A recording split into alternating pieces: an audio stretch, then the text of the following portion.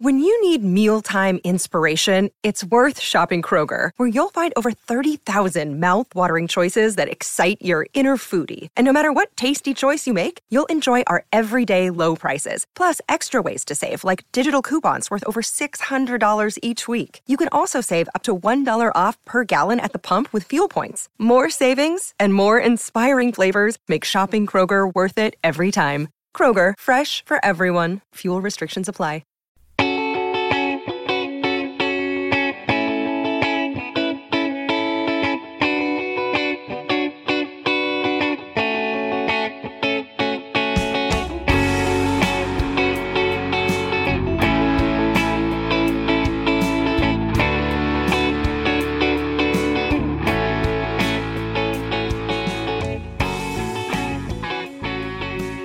Welcome to another episode of Tuesday Morning Left Guard here on Purple Insider as Jeremiah Sirles returns. He was at the Senior Bowl watching his center dominate and get great reviews at the Senior Bowl as well. Jeremiah, I'm glad to have you back. We've got a Super Bowl to talk about, but also a defensive coordinator. So why don't we begin? Your reaction, Brian Flores is a Minnesota Viking. Well, first of all, I'm just glad that we recorded post-breaking news for the Vikings, which is not usually how things work for us. Usually we wrap up a podcast and it's like, bam, something crazy happens. So, no, I really like the hire.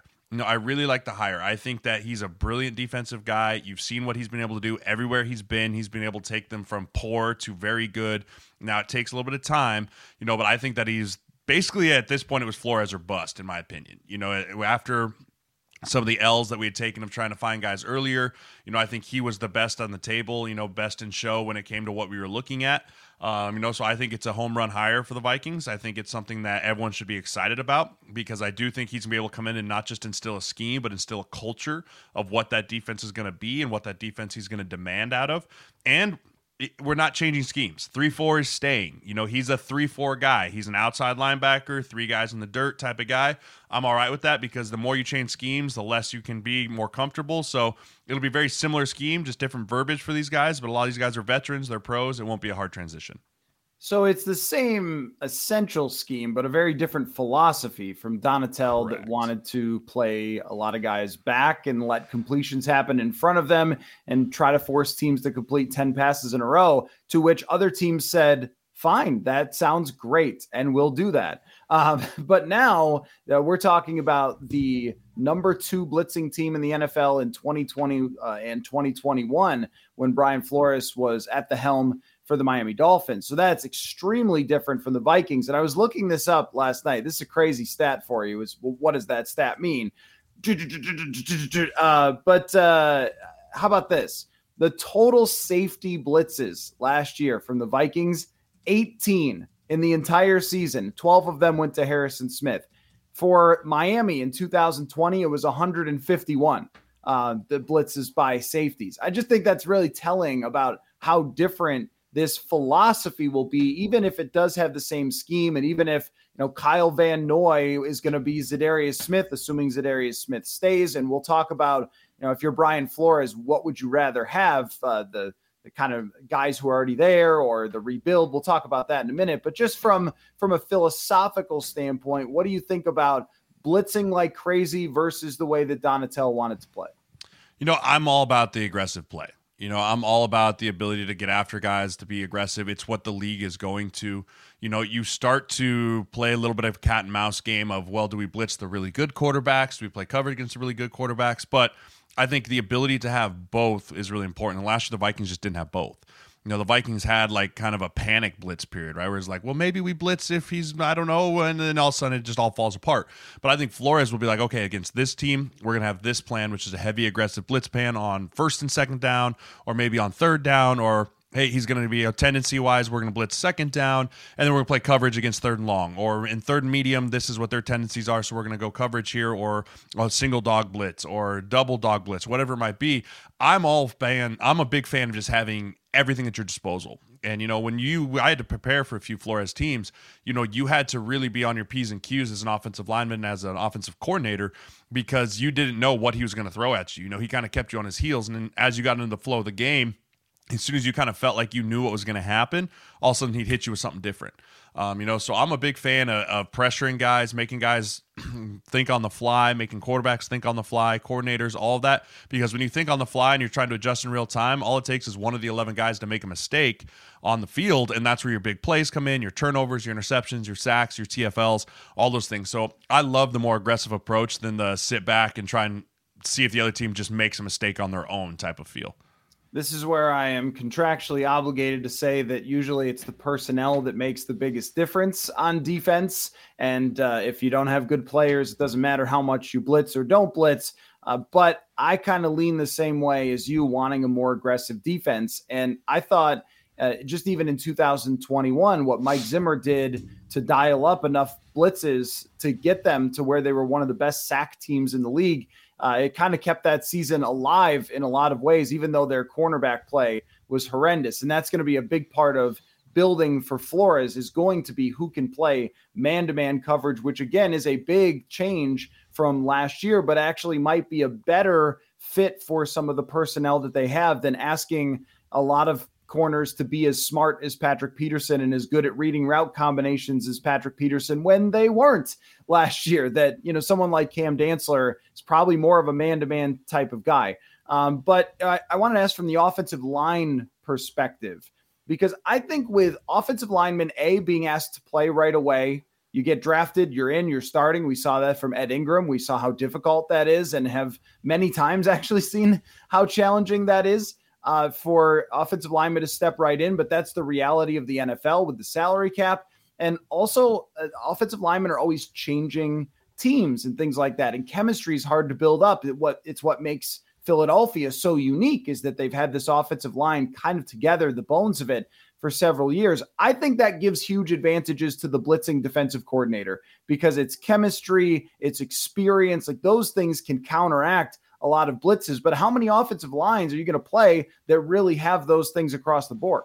Yeah, I mean, it's as simple as looking at the Cincinnati Bengals, right? They come into the playoff game against Buffalo, and everyone's like, oh, it's a brand new group, and what are they going to do? And they kind of just ran the ball and they were fine. And everyone's like, oh, look what they did. And then you go and you look at what Kansas City did, and boy, that blitz package they put together against Kansas City put together against the Bengals was just, you could tell everyone was like, wait, who's blocking 95? Wait, where's that guy coming from? And yeah, when you're in a brand new environment and you don't have the same five out there, it's really hard to just make sure everyone's lined up, and including the quarterbacks, and you're communicating with the running backs and sometimes the tight ends. And so, yeah, if you're going against a blitz heavy team, you have to make sure everyone's on the same page, right? Because it's like I said earlier, if you have one guy that's in the protection scheme that's not right? We used to kind of make a joke on the offensive line. It's like, listen, one wrong, we're all wrong. We can still be right? Like if the offensive line comes up and points the wrong guy, but we still all go to that guy, we can all still be right. But when you have, hey, 3 guys are going right, 2 guys are going left, and then all of a sudden you leave the 3 technique standing there, like bad things happen. But that all happens when you're sending guys from off the edges, or you're bringing safeties into the equation, or corners, or all of a sudden you have 2 linebackers blitzing to the same side. So now the guard that's supposed to slide right has to slide left, and there's just miscommunications to go through. So you're absolutely right. Having offensive lines that can play together and that can see things together and speak the same language together to almost a nonverbal point, right? Where I promise you, all 5 guys for Philly walk up there, Jason Kelce says one word, and they're all thinking the same thing, right? They're all thinking, there's no extra, no, you have this, or no, slide this. Like, if you can get to that point as an offensive line, you can dominate. But very rarely do you see that in the NFL, just because of injuries. Like you said, guys getting paid and going somewhere else, rookies coming in. I mean, you name it. It's just such a rare thing in the NFL, and everyone's looking for it. Every NFL team's looking for, I want the same 5, right? You can even say Kansas City with Creed Humphrey and Trey Smith and Orlando Brown, and Wiley. Like, all those guys have been together for a long time. Everyone's looking for it, but defensive coordinators immediately know, like, oh, young player or new player, and especially early in the year, they're going to test those guys right away. So I want to try to make 2 different cases to you regarding Brian Flores and what they should do with the roster that he's going to have here. The first case is to mess with the cap and bring everybody back. And that starts with the fact that we can point to actual data that shows us Ed Donatel did not use these players correctly. I was even looking this up, and PFF has added a really fascinating stat that has how often linebackers are in man versus zone coverage. Which, yeah, I mean, that's what does that stat mean? Like cocaine for us. But here's what was fascinating is Eric Kendricks was used in man-to-man coverage at the bottom of the league, only 13% of the time for a guy that I would consider as good of a man-to-man linebacker as there is in the NFL. Now, has he lost a step? Of course, because age comes for everyone. Even I wake up every day sore and unhappy. So, I mean, I can't imagine a 30-year-old linebacker who's been putting his body on the line being the same speed he was when he was 25. But to use him so little in man coverage is just negligent. And the same thing goes for Harrison Smith. He blitzed 12 times. He normally was blitzing 3-4 times a game during Mike Zimmer. He rarely played in the box. This is now with Flores' system, they're going to bring the safeties up, play them in the box. I mean, there is a good case for multiple players, even say, Lewis Cine, but, that's a little bit more of a long-term thing. He's going to be here anyway. But bringing the aggression to this, I think is a better fit for the guys that they currently have, which would be the argument for not making a major rebuild and change. So reaction to that argument first, and then I'll make the other one. No, I'm going to lean towards that argument with you because when you bring in a new defensive coordinator that is similar in scheme-wise, being the 3-4 scheme, not switching back to a 4-3, like you kind of want to see what can he do with the pieces we have. And also, we've talked about this for all year. We're paying these guys already. And if you're going to cut them, you're going to have some dead money. Now, granted, you could save half of your salary cap or whatever, but you and I both talked, like, until we can get out of salary cap hell, it's going to be really hard to say, okay, let's rebuild this thing. So for me, it's like, okay, these guys are paid. They're on their contract. Let's let them play. Let's let them play through. Let's let them do their thing. Let's just kind of play this season out, new defense coordinator and all that, and let these guys, let them cook, right? Isn't that the meme that's right now? Like, hey, let him cook. I want to see what Flores can do with these guys because you're right. You have talent on this roster. It's not like there's not talent on the defensive side of the ball. Now, it's not as talented as it was 3-4 years ago, but you still have all pro players, Pro Bowl caliber players on that side of the ball. Let's see what Flores can do with them. Let's see what Zadarius Smith and Danielle Hunter with an aggressive thing so it's not just reliant on them to go win their one-on-one matchup every time, but now you can get them on a running back or you can get them on a tight end because you are blitzing and you're eating other guys up and just see what that looks like. I'm all about trying to keep some of those guys around right now on the defensive side of the ball and seeing what he can do with them. Okay, let me make the other case. Brian Flores was able to turn around a defense in Miami in part in 1 year because they had the cap space to sign Kyle Van Noy, Byron Jones, a couple other guys. Shaq Lawson came in, made a pretty good impact for them as a situational rusher. A lot of times it's the players. And if Harrison Smith and Eric Kendricks, and I would throw Zadarius Smith into this because the second half of his season was very average as opposed to an MVP first half of his season. So if that's what you're looking at in the future, it might be better to just move on now.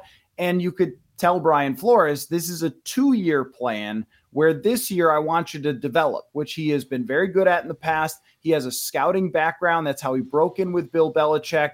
Scout some dudes, find some guys. Who's around the league that you like? That's a good thing about Flores staying in the league, thankfully, to the Pittsburgh Steelers, where he's still dialed in 100%. He saw Steelers guys. He saw the AFC, which maybe the Vikings didn't see as much. He knows who the free agents are that might fit his system, all those things. Like, you want to let him cook, like let him build. Also, move on from those guys, create some more cap space, but you don't have to spend it right away. Develop throughout this year. See what the guys that you have can do. See if Patrick Jones is a dude because he flashed as being a pass rusher, but we don't know if he can do it all the time until he actually plays.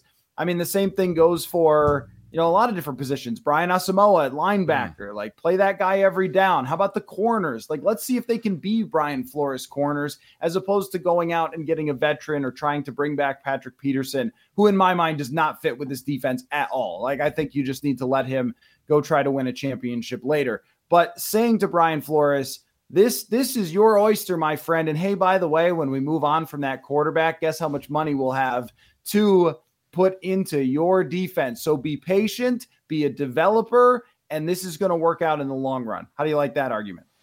That's all just going to come back to what is this team's whole philosophy going into next year? Is it a rebuild year or is it a win now year? It all depends into that. And The hard part is I think if you go to Brian Flores with that argument as a general manager and like the patience, you got to think about what the other side of the ball is going to say.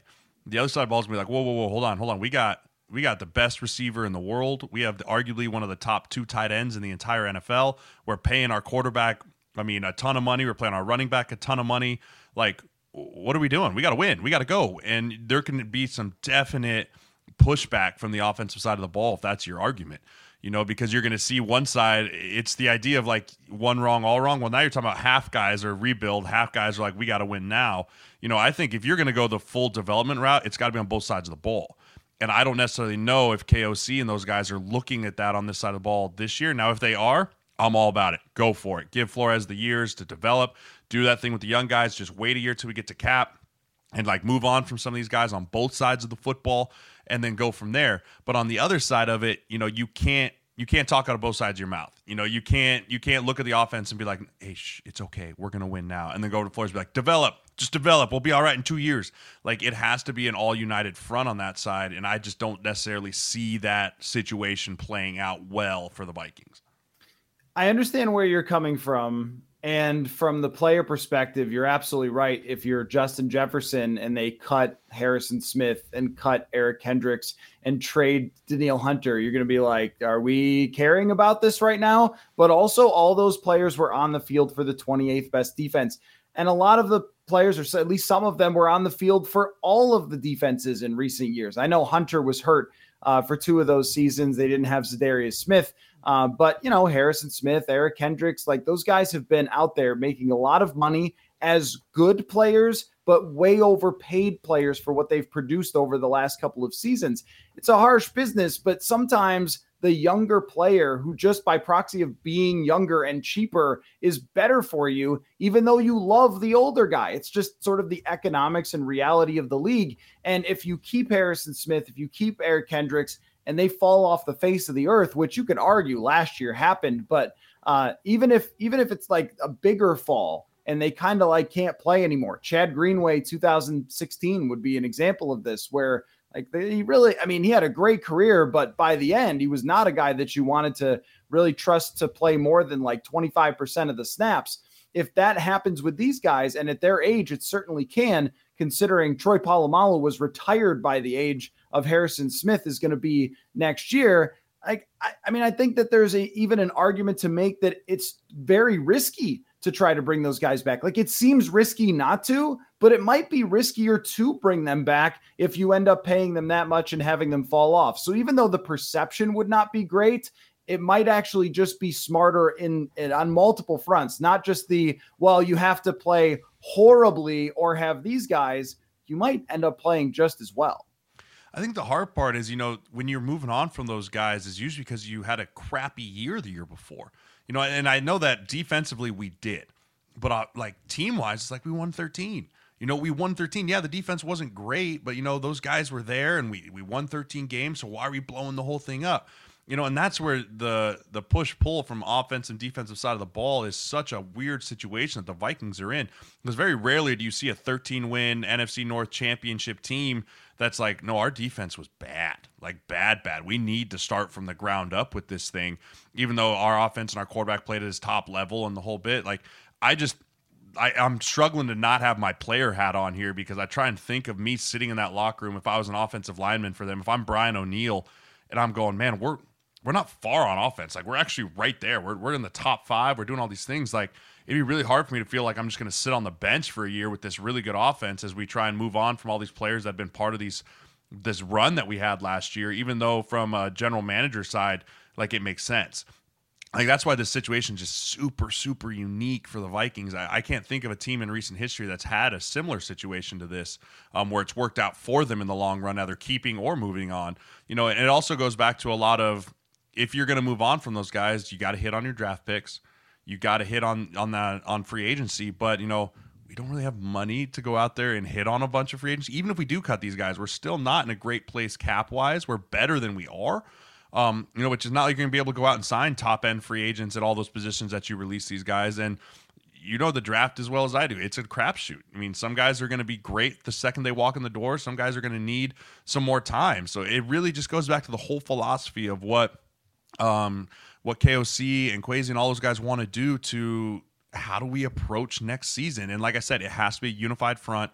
Everyone walks out and says, this is the plan for 2023. No one's going to come out and say, we're going to suck. It's going to be okay. But the idea to come out and say like, hey, we're going to build this thing our way. Last year was great, but we kind of had lightning in a bottle and we made a run with it. But if we want to win a Super Bowl, here's the steps we're going to take. Boom, boom, boom, boom. And lay that out. And I think Vikings country and Vikings fans and everyone will be like, got it. Okay. The worst thing you can do is go out and be like, we're keeping everyone and we're going to do it again. Because I think everyone saw it towards the end of the year. Like that's just not a capable thing to do. Even though with the players that we have and the players that we have are great, you're just not going to be able to recreate what happened this season, especially with the schedule going into next year.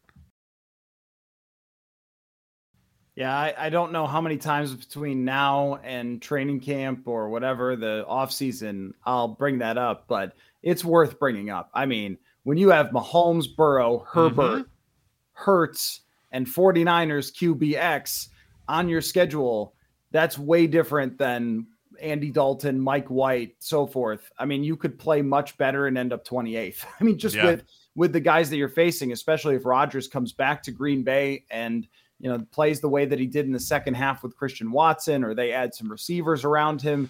Like you're talking about one of the toughest quarterback schedules in the entire league versus this year, which I thought had an argument for one of the easiest quarterback schedules, for sure, which makes it an abomination that they finished where they did. But when you think about, and again, like I believe that Brian Flores could potentially use these players better, but it's only in theory. It's not a guarantee if they slide from where they were. And 17 game seasons take more of a toll than 16 game seasons, by the way.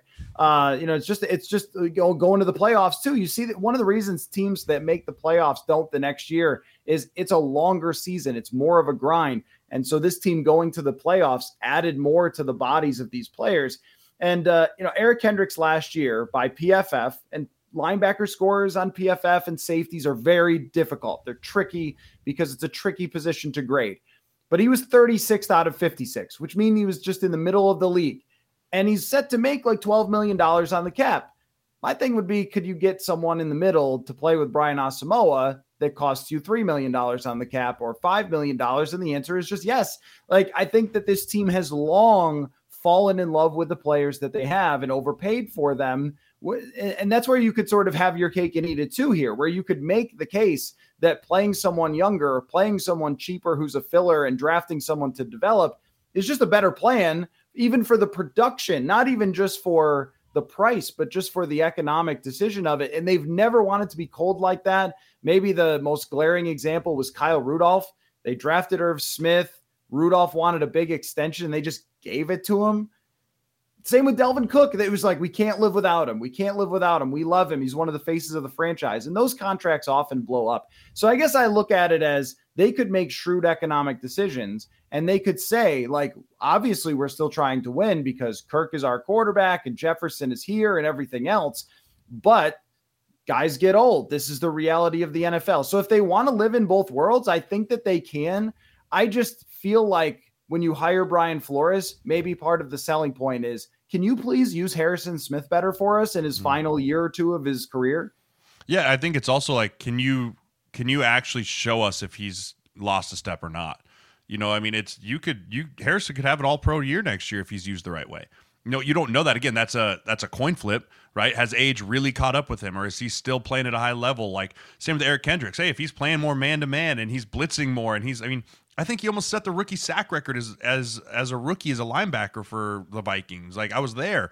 Like, he is a very good blitzer, and you paired him with a guy like Anthony Barr. And so, I mean, if you add even just one or two more guys that are in that $3 million to $5 million range that are good quality free agents, Hicks is a guy last year they brought in. I mean, they thought he was going to be kind of that guy. And he flashed at times. But I think that Flores can almost be a proving point of like, hey, we gave you these guys, and yeah, they weren't what they were. Or like, look, see, they still are what we think they are, and we got one more great year out of them, and then we move on. I think that he could be kind of a proving marker too for, man, it really was Ed Donatel, and these guys still are very good. Or these guys were a little slow, and we got to move on. And here's the problem with that is, can Josh Metellus be a starter in the league? Like, maybe.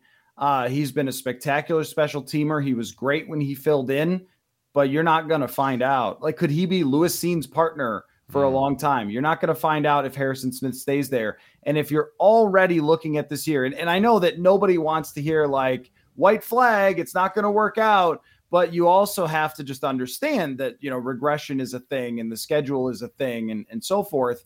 And it's just hard to see it being better than it was last year. If you understand those things, you can find out whether Josh Metellus can play. And boy, if he can, it's great for you.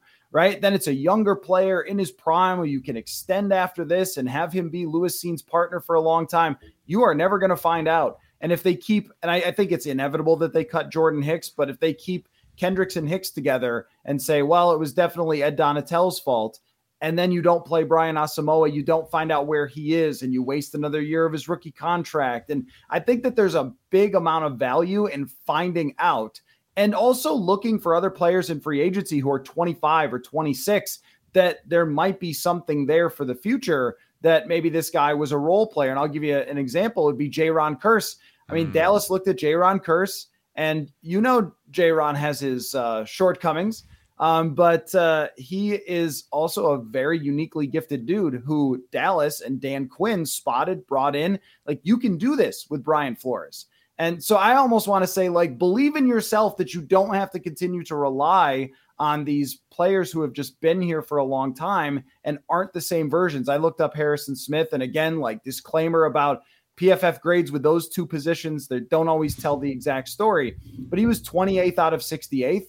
Like, that's real good, but it's certainly not worth $19 million on the salary cap. So I guess I think that's the argument, is like how much you want to kind of lean into Brian Flores' ability to build his own group, as opposed to saying, why don't you just inherit the things that the last guy had and do it better? Because if it was the personnel and nobody could have done better, then it's going to be a total disaster next year. And we're going to be talking about an 8-9 season that was just a big, giant waste of time. You're right. I have no rebuttal to that. The economics of football is a huge thing. I will say this, being in the world that I'm in right now, this draft class isn't necessarily what I call the deepest draft class at every position. It's very top heavy, but then you're going to get into the middle rounds and you're going to hear names called and you're going to be like, who is that? It's not a super talented draft in the bottom parts of the rounds. And that's where you can usually find some of those big role players that are development guys that can spot start for you and see how they grow. But that's another piece of it is, if you don't hit with the guys that you want to in free agency, you're really betting on the draft. And that's a big thing for this. I mean, we don't have a ton of picks as it is. And, we have other needs on the offensive side of the ball too. So it's not like you can just draft all defensive players. But, this draft class isn't super talented. So it's a big roll of the dice. But I think Flores, knowing him from talking to people in the NFL, he's going to walk in there with a plan. And he's going to say, and he probably did in his interview, this is what I'm going to do, take it or leave it. And I think the Vikings took it. And so I think they're going to give him a lot of freedom, and he's going to be the one making these decisions for what his defense is going to look like. I also think that regardless of which direction they go, that he's a great hire for them. Agreed. Yeah, I think that if he's in a development role for next year and a scouting role and determining who can play and who can't, that's good. And I think he will use the players, or at least they are a better fit if they stay with it. I just can see the future of a 9-8 season or something, because it's just going to be such a hard landscape to be able to do it, or an injury or something. We're talking about a guy like Anthony Barr late in his Vikings career where, I mean, I had the utmost respect for Anthony Barr, but if you're paying him a salary cap hit of $15 million and then he gets hurt, he's just like, okay, well, that just went down the drain. And there was nobody else to be there because they hadn't developed anyone. So, I think it's a very tricky situation for them to be in, and much easier for me to tell Brian Flores, why don't you just believe in yourself, bro? Like, just figure it out. You can do it. But let me ask you about a couple of other things. So Garrett Bradbury is a free agent, and there's a report that the Vikings want to extend Ezra Cleveland. What should they do with their interior offensive lineman? I mean, I just the other day reacting to that report, I said, I don't think it's a great idea to put down a whole ton of money for a guy who's one of the worst graded pass blockers in the league, in Ezra Cleveland. So maybe we could start there. It goes back to how we started the show. Like, are we trying to keep the same five? right? Are we trying to keep them all together for another year? Okay, we have our left tackle in Darrisaw. Do we want to keep the guy that was next to him for all of the snaps? Do we want to keep him there? And then do we want to keep the guy that's been the man in the middle for so long, who had statistically and grade-wise, besides the injury, one of the better years of his career? He did, and usually guys going to their contract year do. It's just there's a little bit of that extra bump in your butt when you're trying to say, hey, I want to go get paid. And then you have Ed Ingram on a rookie deal, and then you have one of the best right tackles in the league at Brian O'Neill. So it really depends of like, hey, do we want to go and try and find new guys that are going to be the face of our offensive line for the next 5 years? Or do we want to try and keep the next 2 to 3 years together in this front? And, I think that it would be very typical Vikings fashion to go out and let Ezra walk and then go find a middle role player guard that started some, not really, a la Nick Easton type of thing, where they bring him in and say, okay, we're going to draft a guy. You're going to start for a year. You're going to start the season. If things don't go well, we're going to bring the guy in that we drafted. I could see them going that route, but I'm not a huge fan of extending Ezra Cleveland because his market value is actually going to be fairly high. A guy that started a lot of football, guys played a ton of football, had a decent year, not a great year, but he's going to get paid by someone because of the experience factor. I just don't necessarily think he's going to be worth what the Vikings he's going to ask for from the Vikings. When he hits free agency, it'll be different, but you have a little bit more bargaining power when you're asking for extensions because you're in the building, right? And you're like, no, this is my guy. We're guys, like, let's get it done. Let's get this deal done, versus you don't really know what his market value is until he hits free agency. So there might be a sake where the Vikings are like, here's our deal. Here's what we're offering. And it might not be exactly what he wants, but it might be a team-friendly deal. But we're going to let you go hit free agency, and then you have 2 days to get back to us, or whatever it might be. But I'm not a huge fan of extending him or Garrett Bradbury, to be honest. I think if we're going to try and rebuild this offensive line with KOC's crew, let's go draft and hit a couple guys of free agency that are going to be the face of the offensive line for the next 5 years, not the next 2 or 1 even. I think that what they would be concerned about with Ezra Cleveland is if you let him go into the final year of his career and he plays great, or I mean, not his career, his contract, his rookie deal. Mm-hmm. And hopefully not his career. We've seen that happen though in Minnesota, knees and so forth. But assuming just his contract, if he plays great, then it's like, oh, well, we missed our chance. And now he's going to want way more money. And now he's probably just going to leave because he's going to be disrespected because all the youths are disrespected all the time. So, it's like, we don't want that. And his physical upside is really, really good. I guess for me, it's the fundamental issue of having the same problems over and over again, not understanding, stunts, twists, things like that, being beaten quickly many, many times is something that I don't know if you just snap your fingers and fix, but also it is, offensive linemen take the longest to develop of any position. And we've even seen that from Garrett Bradbury. So it's a very hard bet to make. Like, do you try to kind of get in before he has a great year or something, and then you're going to lose him, then you lose a great player? Or are you going to make a bet and pay somebody out big money like the Vikings almost did with Matt Khalil? They put down a big offer to Matt Khalil and he turned them down. And imagine what that would have looked like in 2017 as opposed to the solid Riley Reif. I think that would have been a disastrous contract. And you just don't know. You can't predict the future with these things, no matter how many analytics you have. But I think it's kind of risky to bet on someone who's been a poor pass blocker. I just think that the risk is very high there. And if he hits free agency and becomes one of the highest paid guards next year because he played well, oh, well, I'm willing to take that risk because there's always guards in free agency. And it shouldn't be a position that you're normally paying out massive dollars unless you're Kansas City was right on the cusp and you just need Joe Thuney or something like that. But I don't know that that's a really smart economic decision, but teams seem to love their own guys, and maybe the traits element is outweighing the actual production element, which seems to be kind of how they view both of their guards. Yeah, I think a lot of it's going to depend on if Coach Cooper stands on the table and pounds for him too. If Coach Cooper's like, no, I can get the most out of this guy, and we saw flashes of it this year. I need one more full off season with him. I need one more OTAs, training camp. Again, you can't You can't buy the experience. He has the experience. And so it's like, okay, he has all of that. Now can we just clean his mistakes up? Can we clean his technical issues up? But I didn't see a ton of like technical improvement throughout the year. It was kind of like he came into the year playing what he was, and he finished the year what he was. And when you're talking about paying a guy, you want to see technical improvement on the things that have been poor for multiple years, not just one, and be like, okay, we're going to pay him because he can get these things fixed. Now, so a lot of that's going to be dependent on if Cooper pounds the table for him or not. And again, we won't know because we're not in those meetings, but I think that's going to be a big factor if Cooper's like, this is my guy, or, hey, let's go find someone else. Your thoughts on the potential of re-signing Garrett Bradbury? The back thing scares me. If you miss as much time as he did with the back that he had, that's a really tricky injury for especially an offensive lineman, especially an undersized offensive lineman who gets bull rushed a lot. It's one of those things that we don't know the severity of it. It took him, he missed 5 games this year, 4 games. I can't think of the but like that's a big chunk of time to miss. And you saw it when he came back in the playoff game. He wasn't quite right.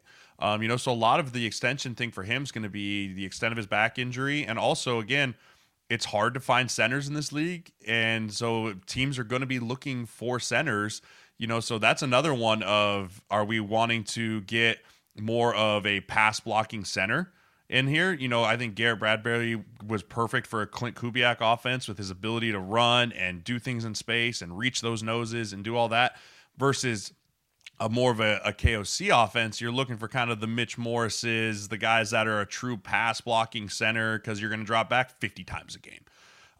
So I think a lot of it's just going to be philosophy wise of, is he a right fit for this offense or is he not? And is the price point the same? Is the price point for what we're looking for, or can we go draft a center, or can we find a center in free agency that fits what our offensive scheme is the most and build from the interior out, since we already have our tackles? I think it's a little bit of a difficult position because if they stay with Kirk Cousins as their quarterback, which I assume they're going to do, he has played with Bradbury for a long time. Quarterback and center chemistry, I think, is a pretty important thing. Mm-hmm. And if you're just sort of going out, if you're adding a rookie, then we've kind of been through that before and how difficult that is for a rookie, even if it is the top rookie prospect, say, from Minnesota. But there is a challenge there of developing that player on the fly in the NFL. And then when you go to the free agent list, and you see some guys who are going to get some big contracts. Well, if you're out on Bradbury, you're probably out on those too. Right. And then you're kind of scrambling to, like, is there a veteran guy? There used to be a guy, I think his name was Doug Legursky. Played with Doug Legursky in 2014 when we went through 6 centers in San Diego in 2014. I covered Doug Legursky a little bit. And first of all, he's the smallest offensive lineman I think I've ever met. Like, he was as smaller than Nick Easton. Mm-hmm. You're just like, wait, you're the center? But also he was like this scrappy veteran dude who you didn't really want to start the whole season, but like he could kind of fill in or something. I don't know if that's like what you want though for the Vikings with Kirk Cousins as your quarterback over 17 games. I don't know that you want a Doug Legursky. All respect to him though. What a career for a guy who like was not that big and just scrapped his way to being a solid NFL player. So, but those guys are backups. Mm-hmm. And if you look at the free agent list, there's like 5 starters and then it's a bunch of Doug Legurskys. That's pretty tricky. I think that Garrett Bradbury kind of holds some cards here with the Vikings. And he could say, like, I showed you guys that I could play better than I did before, better in your system. The shotgun stuff probably helps quite a bit. But I also think that paying a center a ton of money is a risky thing, because if you're not a top 5 center, then the difference between the 6th and the 18th best is probably close. I think this is a difficult decision. I also think they really like him. Mm-hmm. I mean, I think that he's a good personality for the room and all that sort of stuff. So I wouldn't be surprised if they do find a way to work out an extension with it. The only reason I think that they wouldn't is to save some money. Like you said, this is a team that needs money. It's got a lot of holes to fill, not just on the defensive side, but the offensive side too. And so if you're willing to bet, again, the age thing comes into play here, right? He's got a lot of miles on him. He's played a lot of football. Are you willing to extend your center if, like you talked about the Anthony Barr situation, if his back is even questionable questionable going into next year, like, and you pay him and extend him, and then he gets hurt in week 4 and he misses 5 games again next year, like that's money that you're just burning. And again, you saw what happened. I mean, when you have a starting center, when you bring a backup center, look what happened in Tampa this year, right? Ryan Jensen gets hurt in training camp, and they really never kind of got it put back together there the whole time that he was out. And so for me, a lot's just going to depend on injury, of how significant that injury is for him. If it's a long-term thing, backs aren't something that just like go away. Those are big time rehabs, big time future potential risks for back injuries. And I've seen an end guy's career. A guy, Richard Ornberger, comes to mind. I played with Richie again in 2014, where we had all those things go down, where he had a minor back injury at the beginning of the year. By the end of the year, it was a herniated disc, and I remember him laying like a Ninja Turtle on his shell in the back, like after a game, because he couldn't move, because he was in so much pain. And so for me, it just goes back to a risk factor, and I think you can save some money at that position by drafting a center or a guard that you think can play center or whatever it may be, and then bringing a veteran center in, not quite a Doug Legursky level, but there's guys that are out there that can play center. A Tyler Larson from the Washington Commanders comes into mind, a guy that's played a lot and have a development system there. But I do think Kirk Cousins hold a lot of cards in this. A quarterback can make or break whether they keep a center or not. If Kirk Cousins is like, no, you're bringing him back because he's my guy, what are you going to tell Kirk? No. You're not going to tell him no. You're going to be like, okay, well, we're bringing Garrett back. Now, how long you extend him is the question. It also depends on how much they want to let Kirk Cousins have a say in what they're doing, because his future is up in the air as well. I mean, it's remarkable the number of decisions that have to be made, and every single one of them is like the Matrix, where if you pull this lever, then this lever pops up, and you just have so many. Is that how the Matrix works? And then you have just so many different things that all impact each other with the decisions, offense or defense, because if you do let some of those defensive players go, it's easier to afford a Garrett Bradbury, and there's just so many moving parts to this. But, there's also a big game to be played on this Sunday. What are you most excited about of Super Bowl? What are we at now? 69? Where are we at? Super Bowl something. 57 maybe? Whatever. I think it's 57, whatever. Super Bowl, big game, Eagles, Chiefs. What are you excited about? I'm excited for Jalen Hurts. It's so much, and I'll be the first one to admit. I mean, I even saw the reporter that like apologized to him at the press conference. I was like, sorry, didn't think you were going to make it. It's like, okay, first of all, just don't even say that. Stop. Grow up. Yeah, that's dude, so cheesy. That's so bad.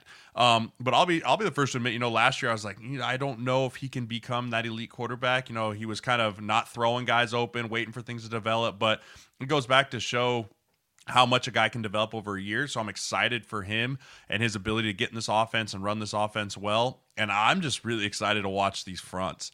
Everyone can say, we all the skill position, but these are two of the most dominant offensive lines really in the NFL right now. Eagles definitely get the nod there, but you have dominant defensive line for Philly. You have a really good pass rush in Kansas City with Chris Jones and those guys on the edges. So, I mean, this is going to be a true clash of the trenches type of battle. And as an offensive lineman, you can't ask for anything better. I mean, it's going to be a true kind of grind it out in the run game with Sanders and his Jerick McKinnon, and Clyde Edwards-Helaire is back. And, Pacheco's been just running really hard up the middle for Kansas City, and, Boston Scott. And it's just so much of the run game. And so often I feel like you go into the Super Bowls talking about the quarterbacks, and rightfully so, right? Mahomes. But I really think the run game is going to be what makes the difference of a winning and losing the Super Bowl. And I couldn't be more excited to watch those dudes up front. You would think that. You would. I would. Tell me I'm wrong. Tell me I'm wrong. Rebuttal that point. But no matter how enlightened you are as a media member and so forth, you got a meat for a heart. So that's what you are. No, yeah. I mean, I think on Philly's side, how effectively they can run the ball. I don't think it's whether they can. It's just, can they dominate with it? Because the Chiefs are not great at stopping the run. What I love about this matchup is it's the better roster versus the better quarterback, which to me just says really even. I think that Jalen Hurts has enough weaknesses that you'd be concerned about, but some of those are covered up by the fact that he can run. I mean, Mahomes and the performances that he's put on in the playoffs would suggest that he can beat just about anyone. And I think there is some validity to the fact that the Eagles played one of the easiest schedules in the NFL, as everyone in the NFC did. I mean, there is some validity to that. I don't know how well they can cover what Andy Reid is going to bring to them. I just feel like it's a slugfest in the offensive side, and this could be one of those like 31-28 type of classic games. So I'm very excited about it, but I'm not surprised that you would start by focusing on that. So who you think is going to win? Philly. I think Philly's going to win, and I think it's going to be because of clock management. I think how do you eliminate Patrick Mahomes? You keep him off the field. I don't care if the dude's got a peg leg. Like, you just can't let him out there. Like, the things he can create and do, and he's going to be better. I mean, the fact that he had an extra week here is absolutely enormous. I mean, he's going to be night and day better than he was in the AFC Championship game. So you just got to find a way to keep him off the field. So I think part of what Philly's plan is going to be the clock management with that offensive line, milking it down to 40 seconds, even if it's in the second quarter, and doing all those things to frustrate Mahomes. But I think something that got really kind of underlooked throughout this because of how easy of a schedule Philly had is the depth on their defensive line is really quite crazy. I mean, you talk about their starters, and you've got Riddick, who has an incredible year. You have Fletcher Cox. You have Brandon Graham, who's still producing at a high level. And then you have, by the way, a guy named Ndamukong Suh, who's played forever as a role player now. You have Linval Joseph as your starting nose guard. You have, it's just crazy the depth that they can rotate in and keep guys fresh for the entire game. And they've been doing it all year. And so if you can start to make this a one-dimensional game for Kansas City and not allow them to run the football at all, and just start rotating those pass rushers in there, by the third, fourth quarter, it's going to make a huge difference. And so if you can control the clock early on, which I think Philly will do in the first quarter and for the second quarter, just controlling the clock, and then make it a shootout if it's close in the second half, I give the nod to Philly with just that defensive rush to be able to get to Mahomes more times than they're going to be able to get to Jalen Hurts. I'm going to pick Kansas City. And also, if I'm wrong, I won't apologize for it, because I wouldn't apologize for any opinion. I mean, that to me is one of the most cornball things I think I've ever seen. That's a reporter trying to get attention for himself. That's all that was, because look, we all work with the information that we have at the time. Now, personally, I thought Jalen Hurts was going to be really good. So that worked out great for me. But if I had been wrong, I would say, here's why I was wrong. Or here's why it didn't work out, or worked out differently than I thought. And that's interesting. That's an interesting discussion. Why should I apologize for working with the information that I had at the time? If I'm saying right now, I think the Vikings schedule of quarterbacks is going to be amazing next year and they're screwed, and then all those quarterbacks get hurt, what was I supposed to know that today? That's not how any of this works. That is like the look at me thing, and that person should be embarrassed. But that is the year 2023. For you. So I'm excited about the Super Bowl, man. And I assume we're going to plan one more show. Oh, yeah. We got to do a wrap up. And there'll be something crazy Viking related before it's all said and done. It's just how it goes. There'll be one more crazy thing between now and next week that happens. And we'll break down the Kirk trade to Carolina. No, but yeah. All right. So at least one more, and then it'll be more periodic when things happen throughout the off season and so forth. And you're going to be very busy during draft season, but I will say this, even though we'll have another show, that this season, just as a whole, week in and week out, was our most fun. Agreed. By far. I mean, just such an entertaining season for the Vikings. We had so much fun, and the playoffs have been crazy. And I just can't thank you enough for the insight that you bring, for the entertainment value as well. And I told the agent that you work for at the Combine last year when we met, I think Jeremiah has some special abilities. And I don't know how long you'll be doing broadcasting like this with your success on the agent side, but you really do have a special ability to convey the game. And I get so many messages from people saying they can't wait for a Tuesday morning left guard, even if it comes out on Wednesday or whenever. So I just can't thank you enough for everything for this season. Oh man, I appreciate that. It's a blast. I echo everything. It's been so much fun. It helps when we get the script at the beginning of the year, and we can just know that it's going to be a fun year. And so we get that script right as training camp starts, and we're like, man, 13-win season, let's go. Because the last 2 years we got in the script and be like, it's going to be the same thing. But no, I'm kidding. Thanks everyone for listening. I get messages too about breaking things down and talking. And I love it. I mean, regardless of where I go, the Vikings are always going to be a team that I always root for, regardless. I spent 3 years of incredible times up there, met incredible people like yourself. And I mean, it's just a great place. And I'm up there all the time. My gym's right across the street. I'm there with our offensive lineman training up there. So I'll always be around for Viking land. And I just really appreciate everyone listening as well. Wait, so if you knew the script, why did you declare them to have a good offensive line at the beginning of the year? You can't give away the script. Oh, okay. All right. The script is for our eyes only. You got to build suspense, Matthew. Gosh, come on. What is this, first time? Okay, I was looking for an apology there for that opinion. But anyway, all right. Thanks, Jeremiah. Thanks, everybody, for a really fun year. Enjoy the Super Bowl, and we'll catch you next week.